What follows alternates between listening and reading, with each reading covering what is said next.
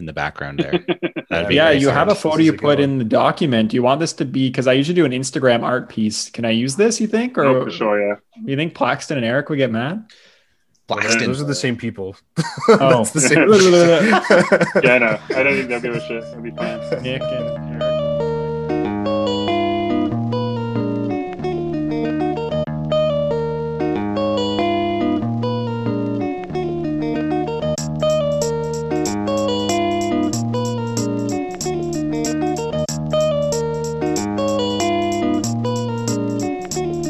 What's up, Polo people? Welcome to the Northside Polo Podcast. I'm your host, Gavin, here with my friends and my teammates, Alex Hey, what's up? and Liam. Hey, what's up? And this week, we got a special co-host coming to us all the way from Toronto. That's Mr. John Hayes. Welcome to the group, John. Hey, thanks for having me. Yeah, we're happy to have you here. It's going to be a really awesome episode. I can feel it in my bones. Okay, let's get started. We got a pretty fun activity to begin our show today because we don't have much in the way of news. So the activity, Alex, why don't you introduce this since you dreamt it up? It's hilarious. This is a pretty simple concept. It is true or false, John Hayes edition. We have John on the line and Liam as the relatively new player compared to the rest of us. So there's a bunch Least acquainted with Mr. Hayes. the legend of John Hayes. So Oh, I've heard the stories. Speaking to that legend and what is story and what is myth and what is reality, we just have a bunch of true or false statements, and we're going to get Liam to try and deduce the what is true and what is false, and then we'll get John to confirm or deny as he sees fit. Okay, Let's do it. I'm ready. Okay, should I go first then? Yeah, let's do We'll it. just alternate, Alex, okay? So true or false, Liam? John Hayes created Podium. Well, I know that's true.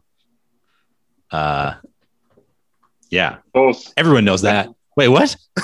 No, I didn't create Podium, no. That was didn't? Vince from Portland. I like to think I Oh. helped popularize it, but no, I absolutely did not, no. So all those times that I've been cursing Podium and being like, "Curse you, John Hayes," that was all wrong. Yep, it was. I'm sorry. But it is probably my fault for, quite how many tournaments it was used in. It's Yeah, a strange...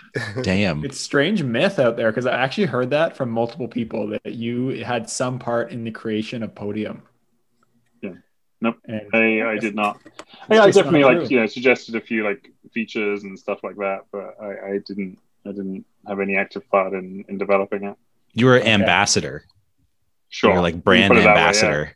Yeah. Damn. Okay. Well, I guess I don't know everything I know is now. I don't know anything. Gonna be second guessing himself throughout all of these questions. I was so Okay. confident too. Okay, moving on. John Hayes was actually born in Australia. I mean, possibly, but I don't think so. True You're or born in the false, UK, Liam? aren't you? It's false. I was born in the UK, yeah. Yes. There you go. UK. Never Good been one. to Okay. Australia. Next one was on the first NA's team to win Worlds. Oh. Got to know your polo history. First here. NA's teams to win worlds. What was can I ask for the team name? Was No, you can't ask for the team. That would give it away. Just Oh. true or false, Liam. Come on. Oh, sorry. Well, it okay, wasn't the Beavers. John never Yeah, I played was for gonna the say. Beavers. I'll give you that. I was gonna say it wasn't Beaver. I'll say true. What the hell? Yeah, I won it the first 3 times. No. Oh, I have absolutely not won Worlds. I've not even once legitimately qualified for Worlds, though I have played in, I think, 4 of them. wow. But, Wow, that's pretty mainly cool. by the fact that I was there, and generally that's how those major polo tournaments work. If you turn up, you get to play. When That's pretty was cool. your first Worlds? The first Worlds that I was at was Geneva in 2012. I somehow qualified for the wild card, which I think back then wild cards really were just who turned up and could play. Mhm. So I guess I didn't qualify. I didn't make it out of the wild card though. I remember getting beaten by some Australians, and at the time everyone was like, Australians, they're terrible, and then they weren't quite so bad as everyone thought. So yeah, that was Geneva 2012. Wow. There we go. That's a piece of bike polo history. We'll definitely get into the your history more later, but Gavin, we got to move on. Is it my turn? I thought it was your turn. Is it my turn? Yeah. Oh, okay. No, it's my turn. I can't count. Okay. John Hayes is the former president of NAH. That's true. Nope, that is What? also false. I've never been president of NAH. You know what? No. You know what? I think this is Gavin and Alex have been feeding me lies, leading me up to this moment in my life. Okay, I could have sworn people have said that. I was tournament director for NAH for a few years, but it was I think mainly Ben Schultz who was the president at the time. Oh man, yeah. There you go. Okay, this one, Liam. I don't know if you're gonna be able to get this one. Owned a Probably bike not. polo equipment company. Did John ever own a bike polo equipment company?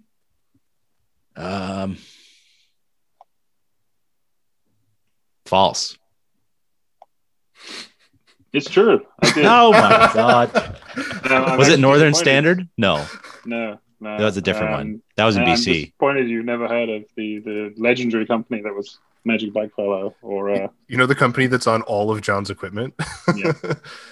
It's No, gone. my actually- equipment is all from like 2013. I've never needed to replace it. So, yeah, I'm sure we'll talk about that a little more. But yeah, no, I was part owner with Max Knight of Magic Bike Polo for a few years back in sort of I guess like 7 to 8 years ago now. Okay. Yeah, we're definitely going to talk more about Magic and just the cool kind of journey you went on with that brand. So don't worry, that's coming up. Mhm. Alex, you want to get this next one? Okay. Liam, you were doing significantly worse than if you just guessed true every time. So This is what you say before there's a false one. it becomes pretty improbable that you could get this many wrong in a row, but well, it's 50-50 every time, right? Right. Okay, so true or false, John Hayes reffed a world championship final. True. It's also false. What? Oh my god, Alex. I'm pretty sure it's false. I was trying to think back when I saw this question.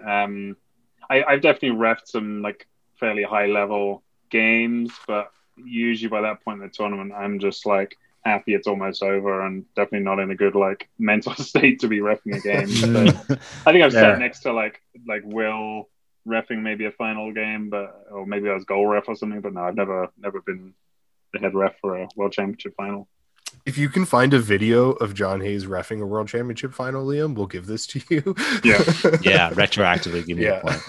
I was trying to think back to the ones I was at, and yeah. This shines light on the state of mind people are in when they're reffing. They don't even remember if they were there or not. Is this really the kind of people we want reffing our bike polo championships?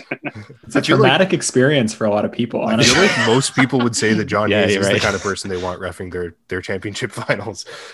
Some people probably want to block the memory. Not Yeah. if you're French or the Beaver Boys. I don't think you'd want that. All right, here's an important one. John Hayes hates poutine. This is the most important question yet. True. John? No, it's false. I love poutine. Yeah, it's great. The great food. I can't believe you'd even think you'd hate it there, Liam. Yeah. I don't know. He was born in the UK, so I mean, I don't know. Fair. Maybe you prefer like a curry or something. I like that over there. So that's 5 in a row that you've gotten wrong. John Hayes, true or false, John Hayes' favorite polo bike was fixed rear brake. Fixed rear brake. So like fixed gear rear brake, I think.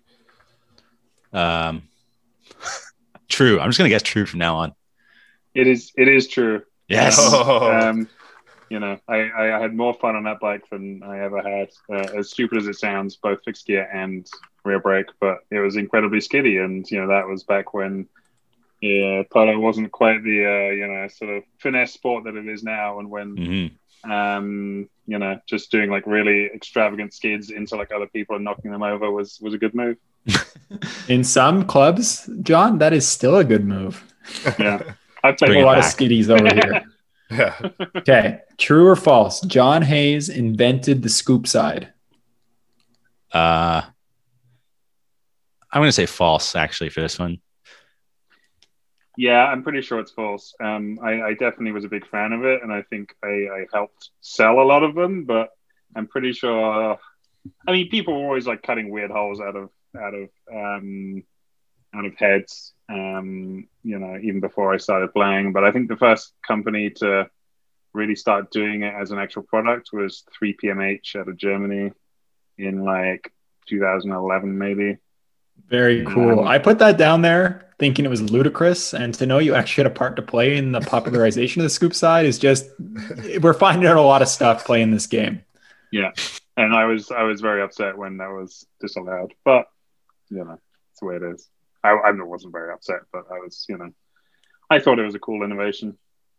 For sure. Legalized scoops. All right. At some point in his polo career, true or false, at some point in his polo career, John Hayes had a top 10 mullet in North America.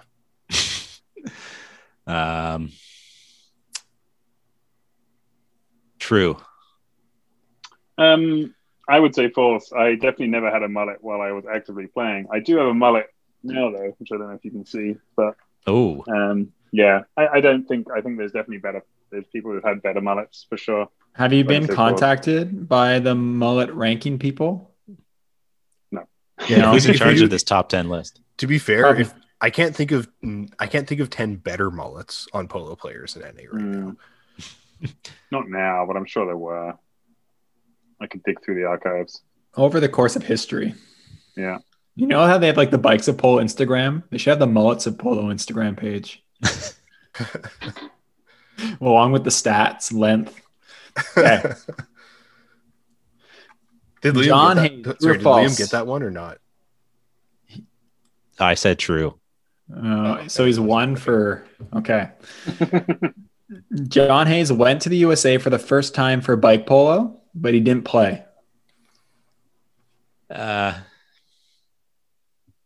true. What the hell? It is true. Nice. The first time I ever went to North America, I flew to the USA for Ladies Army in Kentucky back in 2012. It was also my 30th birthday. I was going to play in like the pre-event, which was like a mixed event, but I was actually not feeling great that day. So someone else jumped in for me. And so, yeah, I didn't play the whole weekend and just got drunk instead.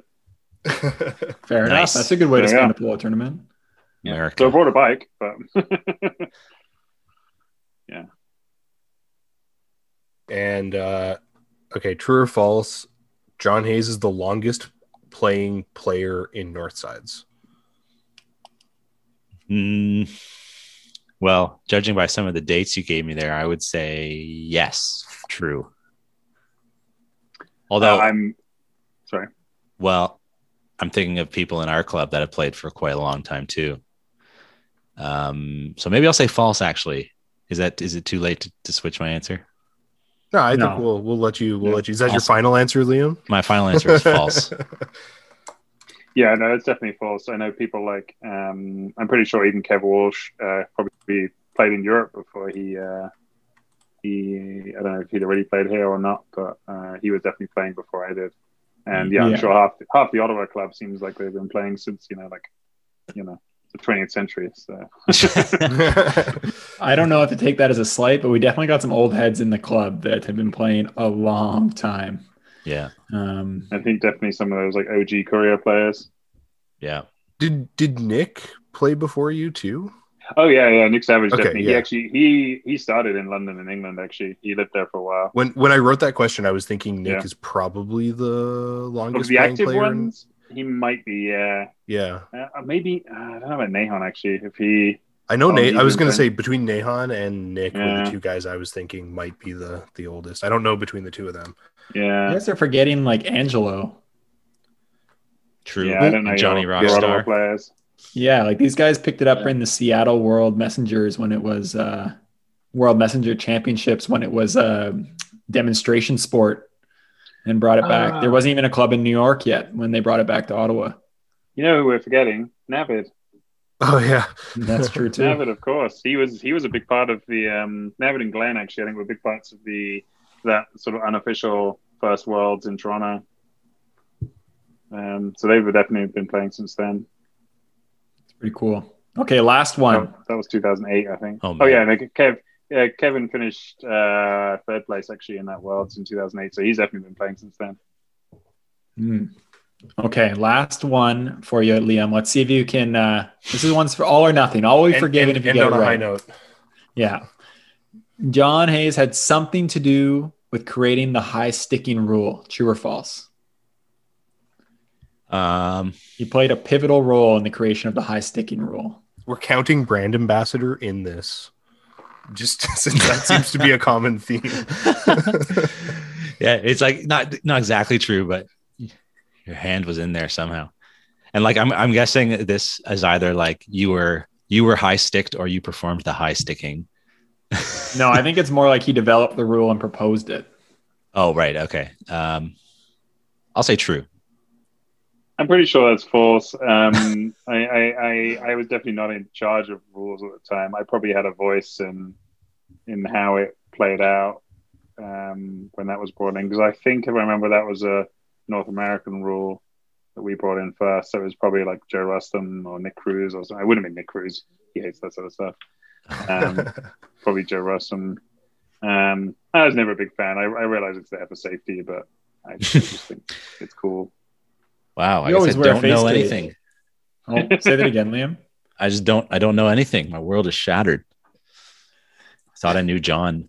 To be honest, playing this game has made me realize I don't know John that well, because a lot of things I thought were true turned out to be false. But I'm happy that no one knows what I thought was true and what I thought was false. So in total, I have Liam going 5 for 14. Holy shit! Am I allowed to be on the podcast still? Or what? You know what? Which was a lot better than I thought it was going to be when you started 1 for 8.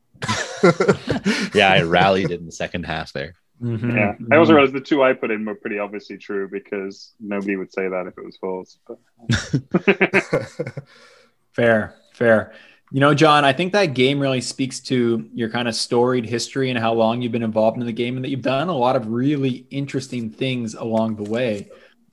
Just growing the sport or game, depending on which way you lean on that, as much as you have. My question for you is, what initially drew you to bike polo? Like, what brought you into this game, and why have you stayed around for so long? Yeah, it's a good question. I initially sort of became aware of it in 2009. I had some friends in the sort of the fixed gear scene in London, and bike polo was sort of a part of that bigger scene. And one day I actually just saw, I lived, it turned out right next to sort of one of the main bike polo courts in London. And one day I saw them playing and I just went and sat down and watched, and it seemed cool. And then that same year, it was the first European Championships were in London.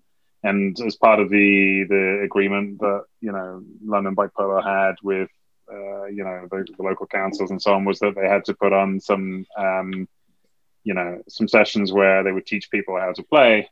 And so I actually went along to one of those and, played there, and, I got given a bike and a mallet and everything. And, obviously it was a complete disaster, but it was fun. I didn't then really think about it much more until sort of the next year. And in 2010, I came back in the spring and started playing. And I think soon after there was, London's had a long history of like the Winter League. So that would have been the next winter after, where everyone gets together and plays like a league throughout the winter. And it's still going to this day, actually. And that's sort of where I really started playing a bit more seriously, sort of towards, the end of 2010. Cool. And what made you stay? You've been here for so long. You moved to another continent and you kept playing. What really pulled you in? Yeah, it's another good question. I It's hard to say, but I think it's to some extent it's the community. I think it's I'm also just a fan in general of sports where you can drink and aren't really too committed from a sort of time point of view. I mean, maybe some of that's changed more recently, but certainly when I started, nobody was doing any sort of real practice or training or anything like that. It was just sort of turn up for pickup, and every now and then there'd be some sort of very poorly organized tournament, which somehow produced some sort of winner, and it was all fun. And then actually, when I moved here, which was for work, the fact that I would instantly sort of know, a community of like 20, 30 people when I moved to a completely different country, was a real help, right? And I think honestly, like helped me make my decision. As I'd vaguely encountered some people like Kev and Oscar and I think Nahon too, like in other international tournaments, things like that. And having that just like an instant community I could fit into when I arrived here, that was a big part of that. And I haven't had to make any more friends since I moved to Toronto, so that's great. No, but I think just the community part of it is honestly great, and just to be able to be part of like a sport that's constantly sort of still growing and changing. I mean, I play other sports. I play, since I moved here, I play hockey too, but it's very like organized, and it's very much like this is what it is, and there's no real room for sort of like growth or changing or seeing it develop, right? So I think it was fun to be like part of something, Yeah. Yeah, definitely. I feel like even when I moved to Toronto, even though it wasn't from nearly as far away as London, but just even coming from Ottawa, moving to a new city where I didn't know that many people, having a polo club pretty instantly plugged me into at least 2 or 3 times a week hanging out with people, and then pretty quickly from there a new social group. Yeah, it's like a passport. Yeah, it's the passport bit is interesting too. Like I traveled so much because of like polo. I mean, it's been a little harder since I moved here because everything's so far away, right? But certainly when I was living in Europe, it was like every weekend or every other weekend I'd be like, sure, let's just take a 45-minute flight to Germany, there'll be a tournament there, or let's fly to Poland or fly to France or whatever, right? Or just drive down to drive somewhere else in England or whatever. Like there would be multiple tournaments going on every weekend somewhere in Europe, and it would be easy to make a sort of trip out of it and visit a couple of cities that I probably would never go to otherwise along the way. Like Ottawa. I mean, the same applies to some extent here. Yeah. So because you've been around for so long, I'm sure you've been a part of some pretty cool moments. I'm wondering, what are kind of your career highlights? What memorable moments have you witnessed or been a part of? Yeah, so I think I mean on a personal level, I think some of my highlights have been certainly some of the tournaments that I've gone to. Certainly earlier on when I was seeing a lot of progression and doing well, and actually ended up winning a couple of tournaments. There were a couple in Germany that I played in and won, which was great. But honestly, I think some of the highlights for me have been more the tournaments that whether I sort of helped create them or organize them or had or just helped in some part. And I think that's always the sort of the part of the sport that I've been drawn to a bit more. I saw somewhat of a gap in terms of organization in general, and that's generally sort of part of my skill set that I have. So that's sort of something that sort of really appealed to me. And I think some specific highlights would be I mentioned Ladies Army. That was the first time I'd ever been in America. That was the first time I'd been to a ladies tournament. And it was amazing seeing just all the different players, all the different styles, and generally just the sort of slightly more brash North Americans compared to sort of the Europeans I was used to playing with. So definitely Ladies Army in Kentucky was a huge one. Also, I went to one of the early tournaments in Puerto Rico, which was a very, very different vibe, but also just an amazing time to be at. Just playing at this little court with basically like no walls or anything around the side, just right by the beach, and very, very chill sort of bike polo, but great to be there. I think the other highlights for me have really been some of the worlds I've been to, and just world and Euros and North Americans too. Just some of the real high level of polo that has taken place at some of those tournaments, and some of the sort of most famous moments, should we say, in bike polo that's happened there. It's just amazing games to watch, and amazing things to be part of, and the fact that these people that have come from all over the world, and many of these people, this is sort of what they've been saving up for years in some cases to come to, right? And it's just such a huge event for them, and it's great to be part of that. I'm kind of curious, because you've been to so many high level tournaments. What do you think's changed since Geneva back in 2012, or even before that if you were at one before, and nowadays when we're at a big competitive tournament? What are the biggest differences?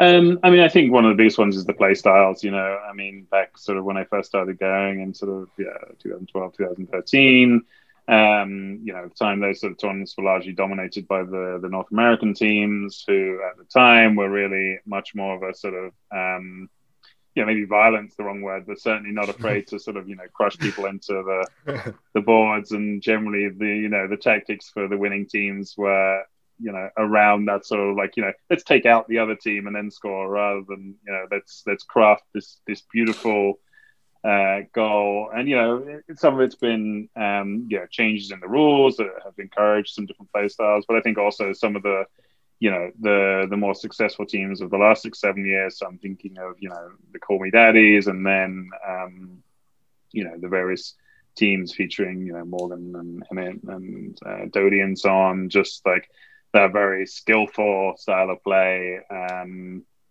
You won't really see them like crushing someone into the boards anymore, right?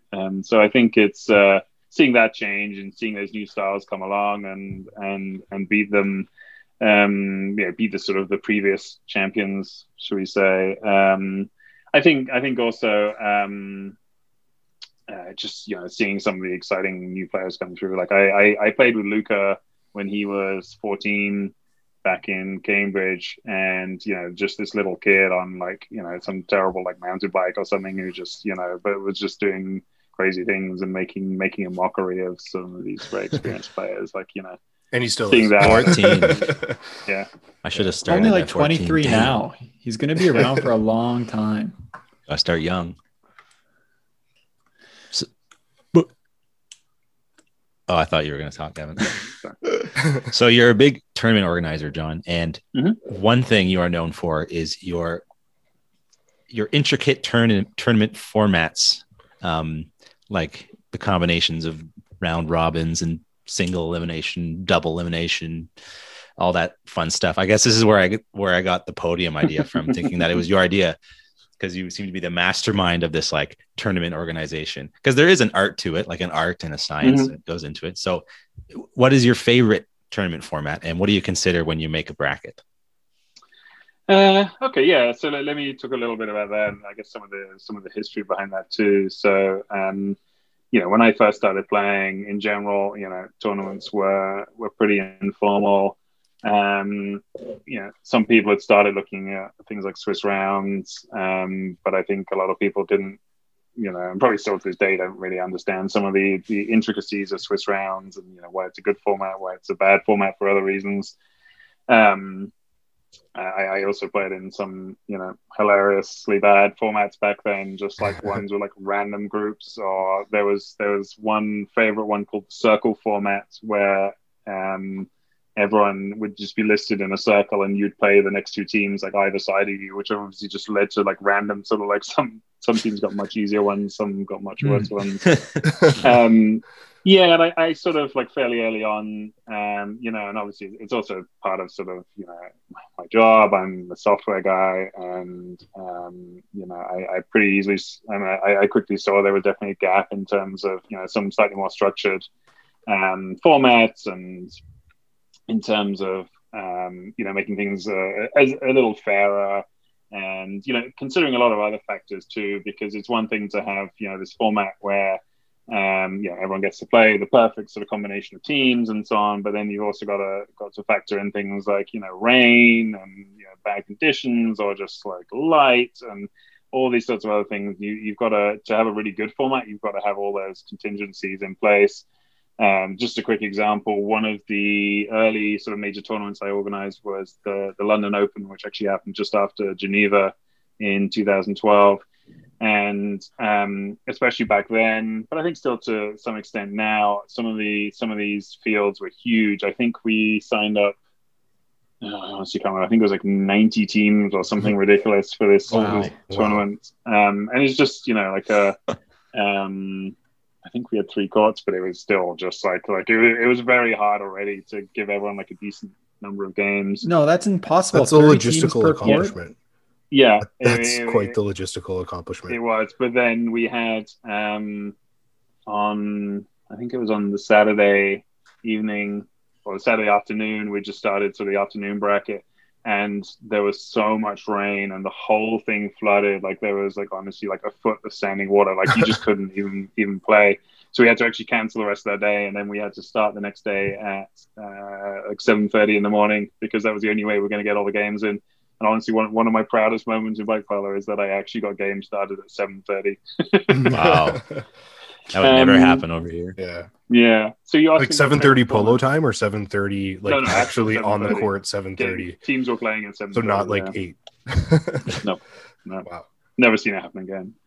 In terms of format, so yeah, I mean, one of the problems with bike polo tournaments has always been that we have so many teams, and that the teams are small. I mean, you know, other sports where you've got sort of, you know, 11 or 15 or whatever many players on the team, and you're generally not going to have that many at a tournament, right? Like you might have 8 teams or something, and then it's much easier to do things like just round robin, or make sure like everyone can play each other. When you've got, you know, 30 or 60 or even 90 teams playing each other, like it's going to be basically impossible to have a truly fair, you know, a truly fair format. And that's where, you know, Swiss rounds was always really interesting, because, you know, the way it works, it generally leads to, you know, a somewhat sort of equivalent schedule for everyone. But at the same time, there's a couple of issues with Swiss rounds in terms of, you know, something in the mid-table. It's sorry, John, just to cut you off for a second. I just want to explain to people quickly what Swiss rounds are. Not everyone who's listening is probably aware of Swiss rounds. Mm-hmm. Swiss rounds. I mean, 3 out of the 4 people on this podcast, I think, have played Magic extensively and know what Swiss rounds are. But yeah, basically, Swiss rounds is a tournament structure where teams with the same record pair off against each other each round. So if you win your first game, you're going to go up against a team that won their first game. And if you win your first 3, you're playing against someone that won their first 3. And it pairs that way. So you're always playing against a team with the same or a very similar record to what you have. And if you just keep winning, you're going to go up and up and up in the standings and playing against other undefeated teams. It's an interesting format, and it leads to a lot of close games, but it has some drawbacks. What were those drawbacks you were saying, John? Yeah, for sure. So, I mean, yeah, I think you've covered the basic format of it. Yeah, you're gonna, you know, if you win your first game, you play another winner. You win, you know, another game, you play another team with 2 wins, and so on. It's actually a system that comes from chess. I think chess was one of the first places to use Swiss rounds. And chess, it works really well because everyone's ranked very accurately, because, you know, they're measuring that over years. I'm not super familiar with chess, but like, you know, it's very accurate. In general, someone who's ranked this much is going to beat someone who ranked that much the vast majority of the time. So it's pretty accurate. With bike polo, that's not really the case, you know. With the sort of, especially in the early days, the short games, and we didn't really know anything about most of the teams, and the teams were sort of sometimes formed on the day or have random subs or even mid-tournament, right? It was very hard to have an accurate ranking or then sort of, accurate results, should we say, where usually you'd expect the best team to win, but that's really not always the case in bike polo. So that what that means is at the top end, yeah, sure, the teams who keep on winning, they're going to be the best teams, not really a problem. Bottom end, teams that keep on losing, again, they're generally going to be at the bottom.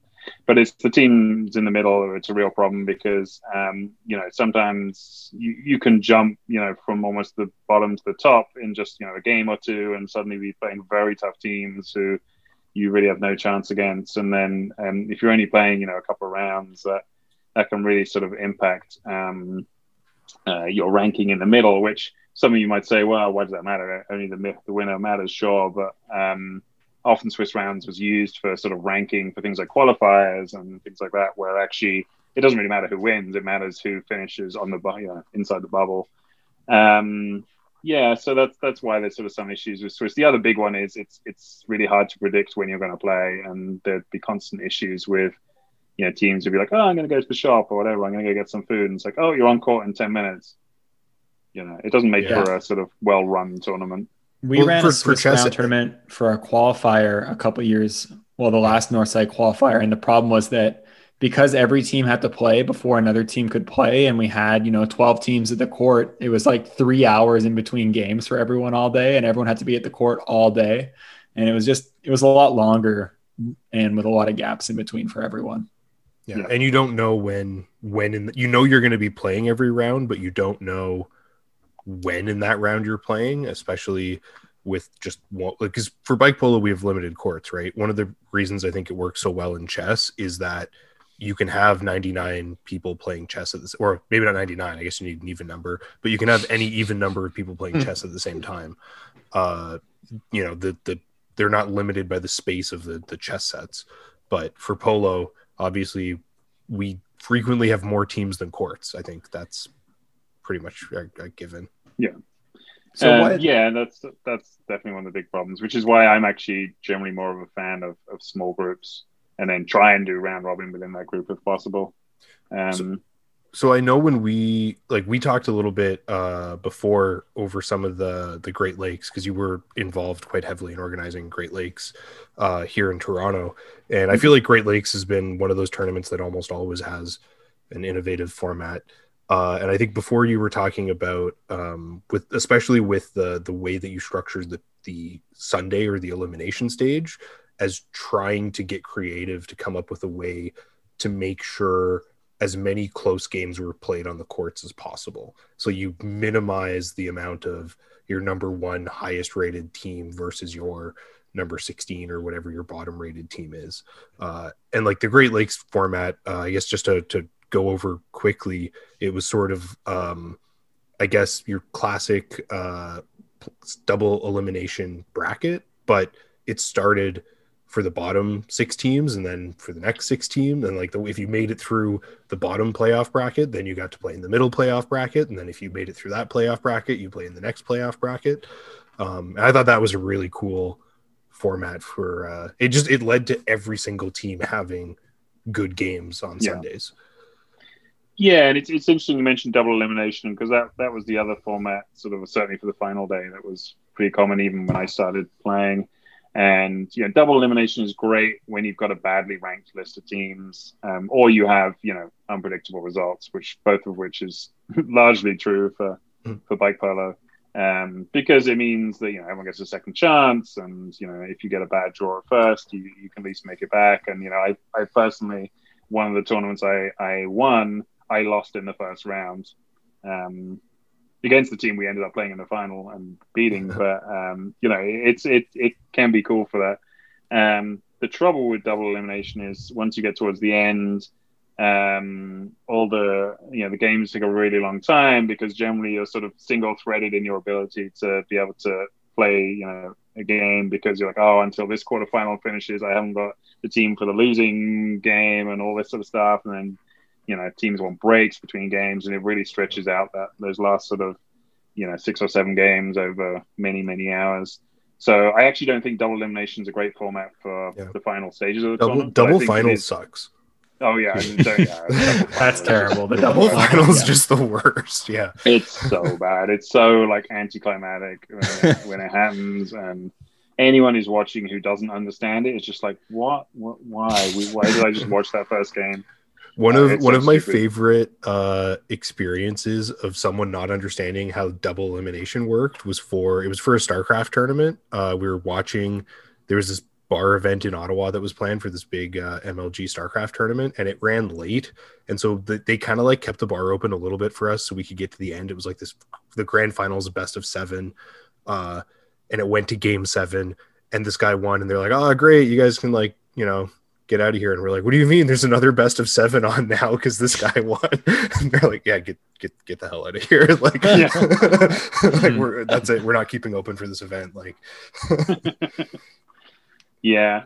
I talk to double elim. I actually, I've often sort of fantasized about running a triple elim or even quadruple elim tournament. Quadruple. Oh my god. It works, and it would be a lot of fun, but you have even worse problems when you get to the end when you have to play a quadruple final or a triple like losing. Can you imagine? Final. At that point, I think you just have to say it's like how many lives you have in a tournament. Like your team has little hearts, and you take them off. Zelda format. That'd be so ridiculous. Yeah, but you could do it. You like get rid of Swiss rounds and round robin and everything. Just start the whole tournament as a quadruple elim. And that'd be pretty cool. Once you've lost 4 games, you're out. That's it.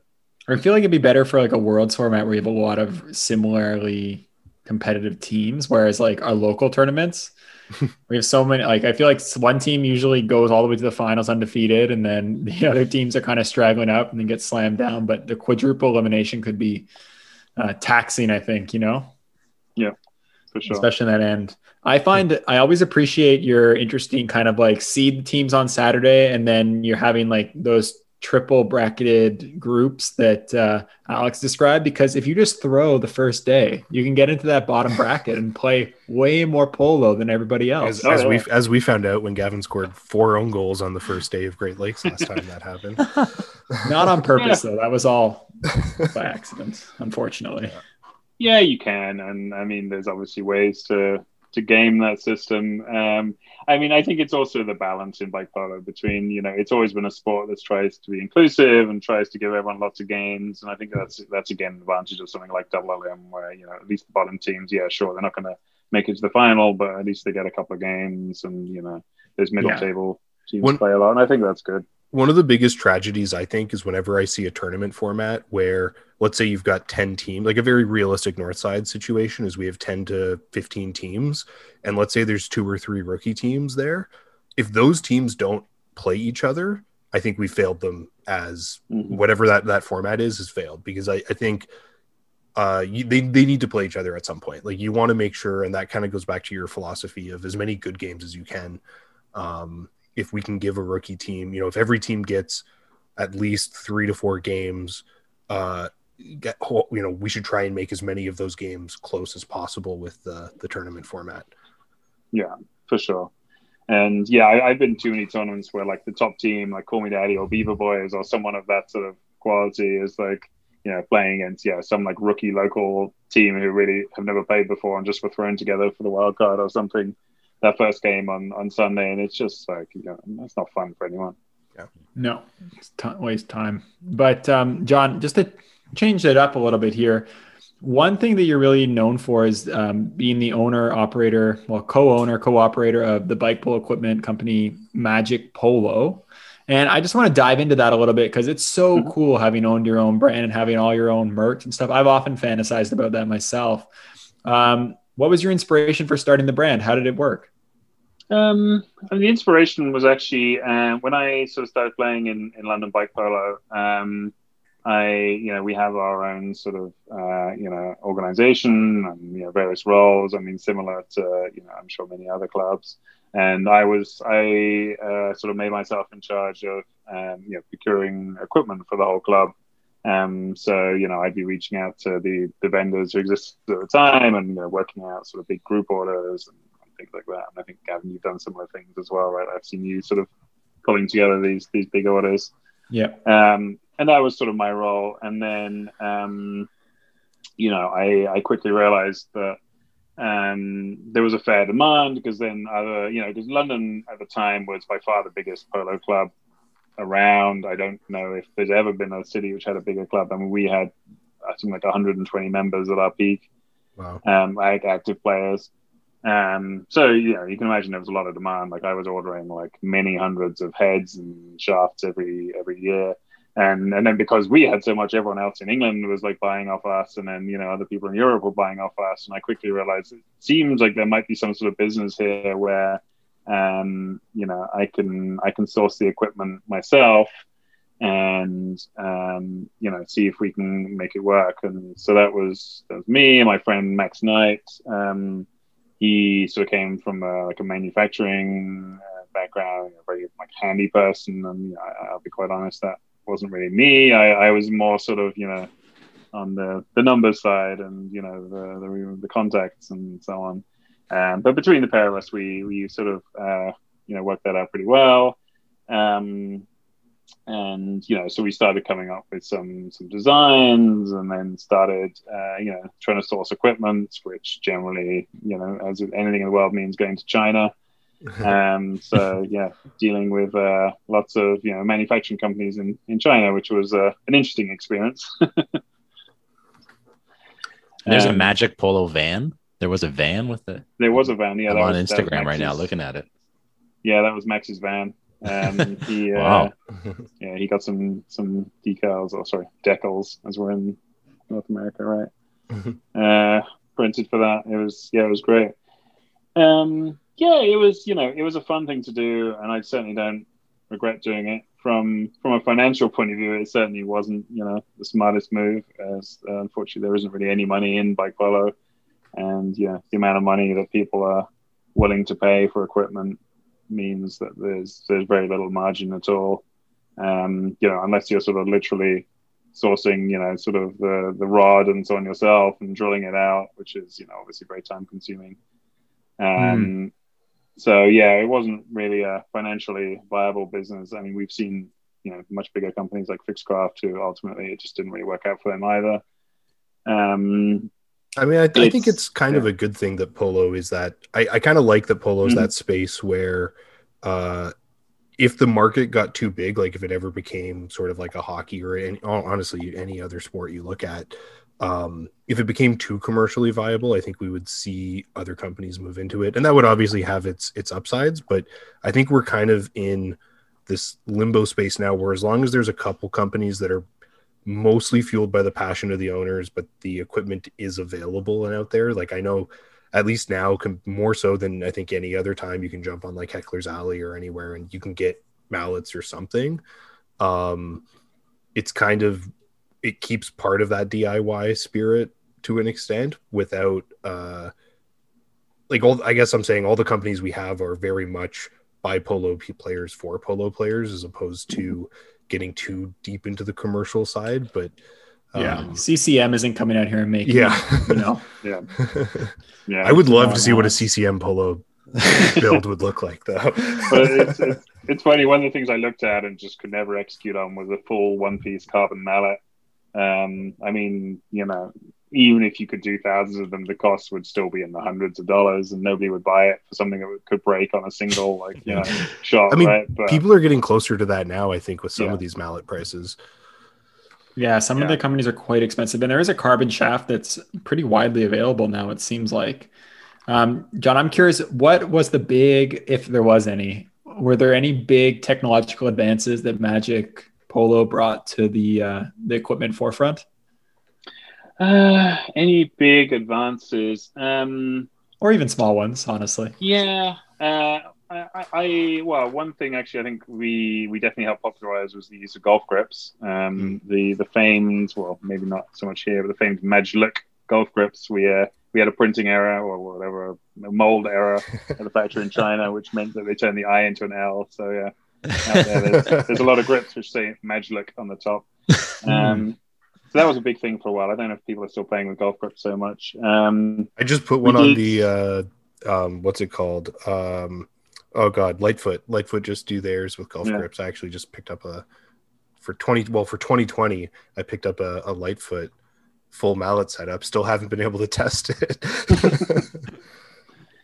And then there was a while we were like sort of trialing out like pop-in sort of like ends for the heads, because it's funny, like now nobody would even think about it, but for a long time, like the dream was like a double capped mallet. You know, so you could obviously, you know, shoot with both ends, right, rather than having the scoopy end. It's funny. I think that, I mean, I might be wrong, but I don't think anyone's trying to do that anymore. So I know we had a lot of experimentation with that, whether we were sort of making caps with then like screw-in systems and stuff, or I was trialing ones which sort of like popped in. None of it really worked that well. I wonder if that would even be allowed now, like a double capped. I wonder if the rules, because the language is pretty specific about what the head has to be now. I wonder if that would even violate a rule. I also, like, you know, I helped design like a lot of interesting heads, some of which were really never much more than prototypes, things like trialing like different sort of you know, types of ends and curves, and like, you know, certainly some of the bigger scooping stuff before that all got banned.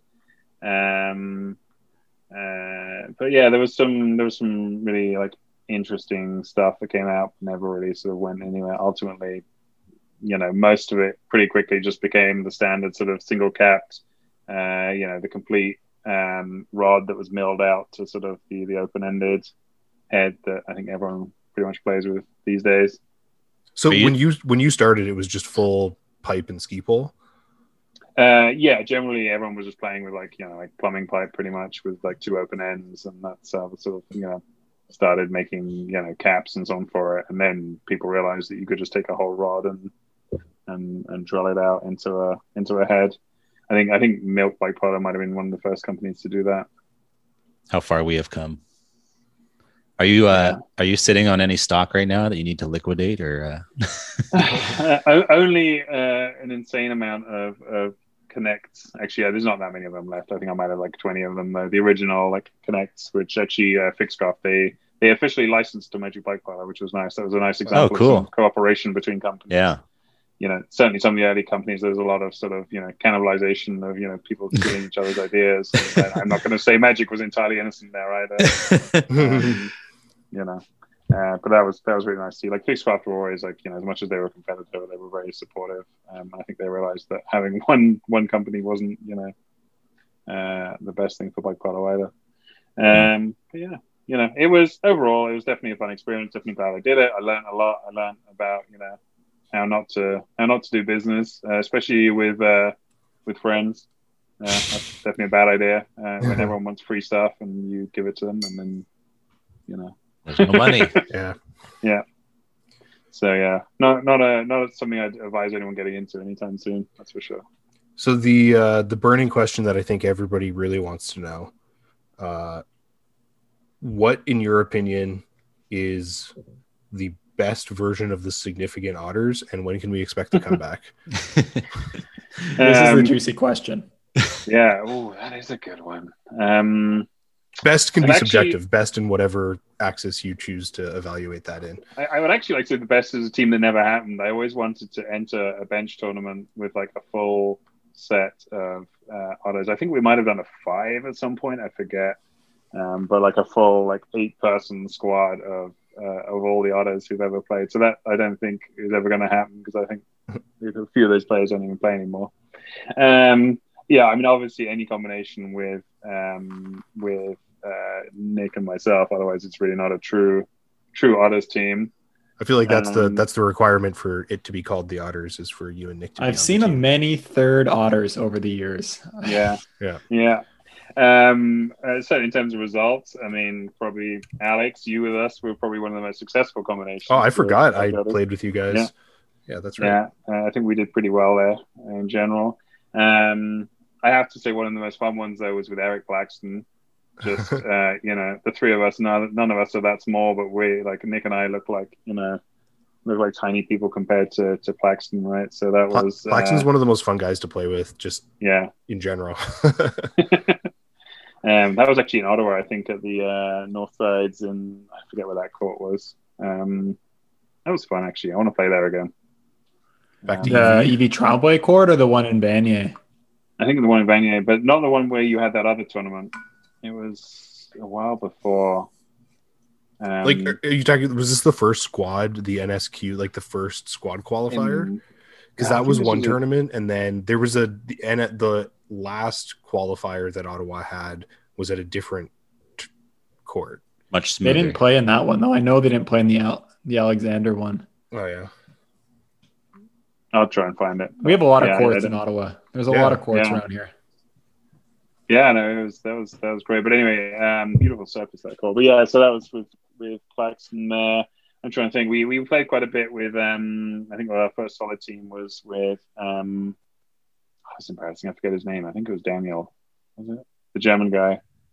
We played with a lot. That was a lot of fun because we actually played, like 4 or 5 tournaments together as the same team, which is I think the only time in my life or any time in my career I've really done that. It's always hard to find that groove when you're, playing with different people. Or like with Nico Paris, we played quite a few tournaments too. So yeah, that was, it's always been fun. But I think my dream would be to get everyone back together for a giant bench team. I feel like you have too many people. How many otters are there, John? The world needs to know. Yeah, it's a good question. I was trying to think now who's played for us. It used to be a small number, but obviously Claxton, Paddy played with us, Alex, Nico, the guy whose name I've forgotten. So you got Nico Paris and Nico Sablutsky or whatever. Oh, of course, yeah. I forgot about him as well. Yeah, there's been a lot of others along the way. My favorite was my favorite was when Squad came out and you changed the name to Significant Squatters. It's a smart joke. It might be like a little too highbrow. That might be one of my favorite polo team names. Like that's probably in the top 10 list because it just with all the context, it's great. The Significant Otter is definitely one of the most prolific north side teams out there. Name recognition wise within the region, I'd say it's up there as one of the most storied franchises. I'm wondering kind of the future of bike polo. What direction would you like to see the game go? Do you have any ideas or hopes? I think given that, obviously with the whole pandemic, I can't imagine there's been much polo being played at all right now in general, right? I know some places have, so I think just getting it back to, the way it was previously would be good. But I think for a while there was a sort of a real path that bike polo was on in terms of growing and getting a bigger audience, and some of the things like the PHBP, where people started to get like media organizations and so on involved, and I think for a while it could have become something much bigger. And I know a lot of people have very strong opinions on that and whether that would have ever been a good thing, and we don't know as it didn't happen. I would still at some point love to see, a squad of actual professionals who this is all they do, and 7 days a week they just train and they get paid to train and just play bike polo. I would love to see where it could actually go, like how good it could get, because nobody's doing that, right? Like people practice more and so on, but imagine if that was somebody's single focus. It'd be great. Or if we could, it would be amazing. Like the Olympics or X Games or whatever. And there was a lot of for a while I know there was talk of like Red Bull getting involved, and I think if they had, I'm sure there would have been a lot of bad things that would have happened in the commercialization. I'm not denying that, but I think purely from the sporting point of view, I think it could have been great to watch. That was the first thing that popped in my head was Red Bull. Before you even said it, I was like, they would be the ones to invest. Yeah, and I think there was talks. I don't know how far it ever went, but I think I think there was talk there. But I say for now, I think just getting back to sort of healthy, competitive scene, and having everyone be able to travel again, and I don't know, are there even any plans for a Worlds right now? I'm not really sort of following on the latest news on that, but to be able to do that, and I'd like to go back to a tournament at that level again, maybe not to play, but at least to be there. It'd be great to see everyone and see all the new people who I've never met, because I haven't traveled so much in the last few years. So yeah, that's what I'd like to see. You weren't at Poutine the Net in Montreal last year, right? I was. I've never actually been to Montreal at all. Oh wow! Oh my gosh! Yeah. Well, definitely have to change that. Maybe the significant audience needs to make an appearance. I think of clubs that have exploded in Northsides in the last few years, they're I feel like I see new faces every time I go to Montreal. Yeah, it's growing quick. All right, John. Well, let's wrap it up there, I guess. That's a good place to leave off. And just on behalf of Alex and Liam, myself, just want to say thank you so much for giving us your wisdom, giving us your time. I think this is going to be a great episode when it gets out there. Yeah, thank you for having me. It was great to chat about this sort of stuff, and I could go on for hours. So if you ever want a part two, I guarantee we'll take you up on that at some point. For sure. Great. Well, yeah, thanks for having me. Awesome. Thanks so much. Problem. Cheers. Thank you. What a great interview with John there. I got to say, of all the people that I looked up to in the game, I think John is definitely one of the people that inspires me to just put more into the game as much as we can and just to grow it and be there for everyone. I mean, bike polo needs more than just players. We need growers, we need developers, we need all these people. And I think John epitomizes that. And that's why we had to have him on the show. What do you guys think? There's a common theme that I keep hearing between like John and Elias. And it sounds like we owe a lot to these random new player events that someone just randomly hooks one of these people that end up being just instrumental and they pay back to the community many times over. It's just incredible. Yeah. I'm incredibly grateful that the City of London decided to throw that new player event. They got John when they did. You never know who you're recruiting, right? They could be the next John Hayes and do a ton for the game. So that's something to keep in mind when you're getting tired of hosting rookie nights and you don't want to plan another initiation or print those business cards or whatever it is. All those things matter. And every interaction, every recruit is someone more for our game internationally. Can't stress that enough. All right. Enough sappy stuff. Let's get to everyone's favorite part of the show, the mailbag. Mailbag. We have one email from our trusty emailer, Justin, and he writes... So, Liam, I just want to interrupt you for a second because Justin's telling me that you promised him a guest spot on the show. Is this true? Well, I mean, he did say something like he wanted to be on episode number 23. Okay. I don't know, what are we at right now? He's going to speak it into existence. I guess at this point we kind of have to have him on the show. He writes in every week. He's our most. He's practically already on the show. I'm pretty sure I offered. I said, "Well, you want to be on the show next week?" And he said, "No, I'll be on episode," and then arbitrarily said like 20 something or whatever. Yeah. So he wants the Michael Jordan episode. I mean, I didn't shake no hands about it, but I mean, I think it'd be good. This guy's got takes. Such as the one you'll hear right now. He writes, I'd like to see an iced category in your fantasy league, or perhaps who shotguns the most beer before the joust. A face-off should only be done in the last game of a tournament. Helmets in a cage are essential to the game. I think all players should wear them. In my experience, they only prove useful a few times a season, but they are worth every penny. I agree with all those things. You agree with all those takes, Liam? I'm pretty sure I mentioned the fantasy league, the beer. Well, I guess this is why we don't need Justin, because Liam agrees with him all the time on everything. Well, no, this is just good. This is true. You should have a helmet in a cage, I think. Yeah. Safety first. Mean, we've already discussed the face-off thing. I definitely like when face-offs randomly get called and both teams agree for it. But I would like to see more face-offs as a general. Just in general, I'd like to see more face-offs. I don't know about this whole fantasy drinking competition thing. I feel like that already kind of happens at most tournaments, but it'd be hard to regulate that stat. Who iced the most players? Well, maybe not who iced the most, but just who gets iced the most. That'd be easier to regulate. Yeah, like you just keep track of how many times people got iced that weekend, which would still be difficult, but yeah, could be good. I like that. I like that as a category. I don't know about changing the format. Oh, sorry. Say that again, Alex. I'll start a spreadsheet for this fantasy format, and this could end up being quite the format. For sure. I'm excited for the next Worlds just so I can play the fantasy from the comfort of my own home. Yeah, it'll be a good time. What do you mean? I already think about who I'm going to draft first. I'm going to first pick Gavin. That's my plan. Yeah, right. That'd be pretty cool, though. Okay, well, I guess that's our whole episode this week. What an episode it was. We got to have some fun laughs with Liam there, and we all learned something about Mr. John Hayes. And we got a great email from Justin, not to mention the interview with John. So that is the wrap for the week. So on behalf of Liam, Alex, myself, thank you guys for listening all the way to the end. If you want to get your email featured on our podcast, email us at northsidepolopodcast@gmail.com. That's northsidepolopodcast@gmail.com. If you're still listening, why don't you drop us a review on Spotify or Apple, rate us 5 stars. That would help us so much. We'd really appreciate it.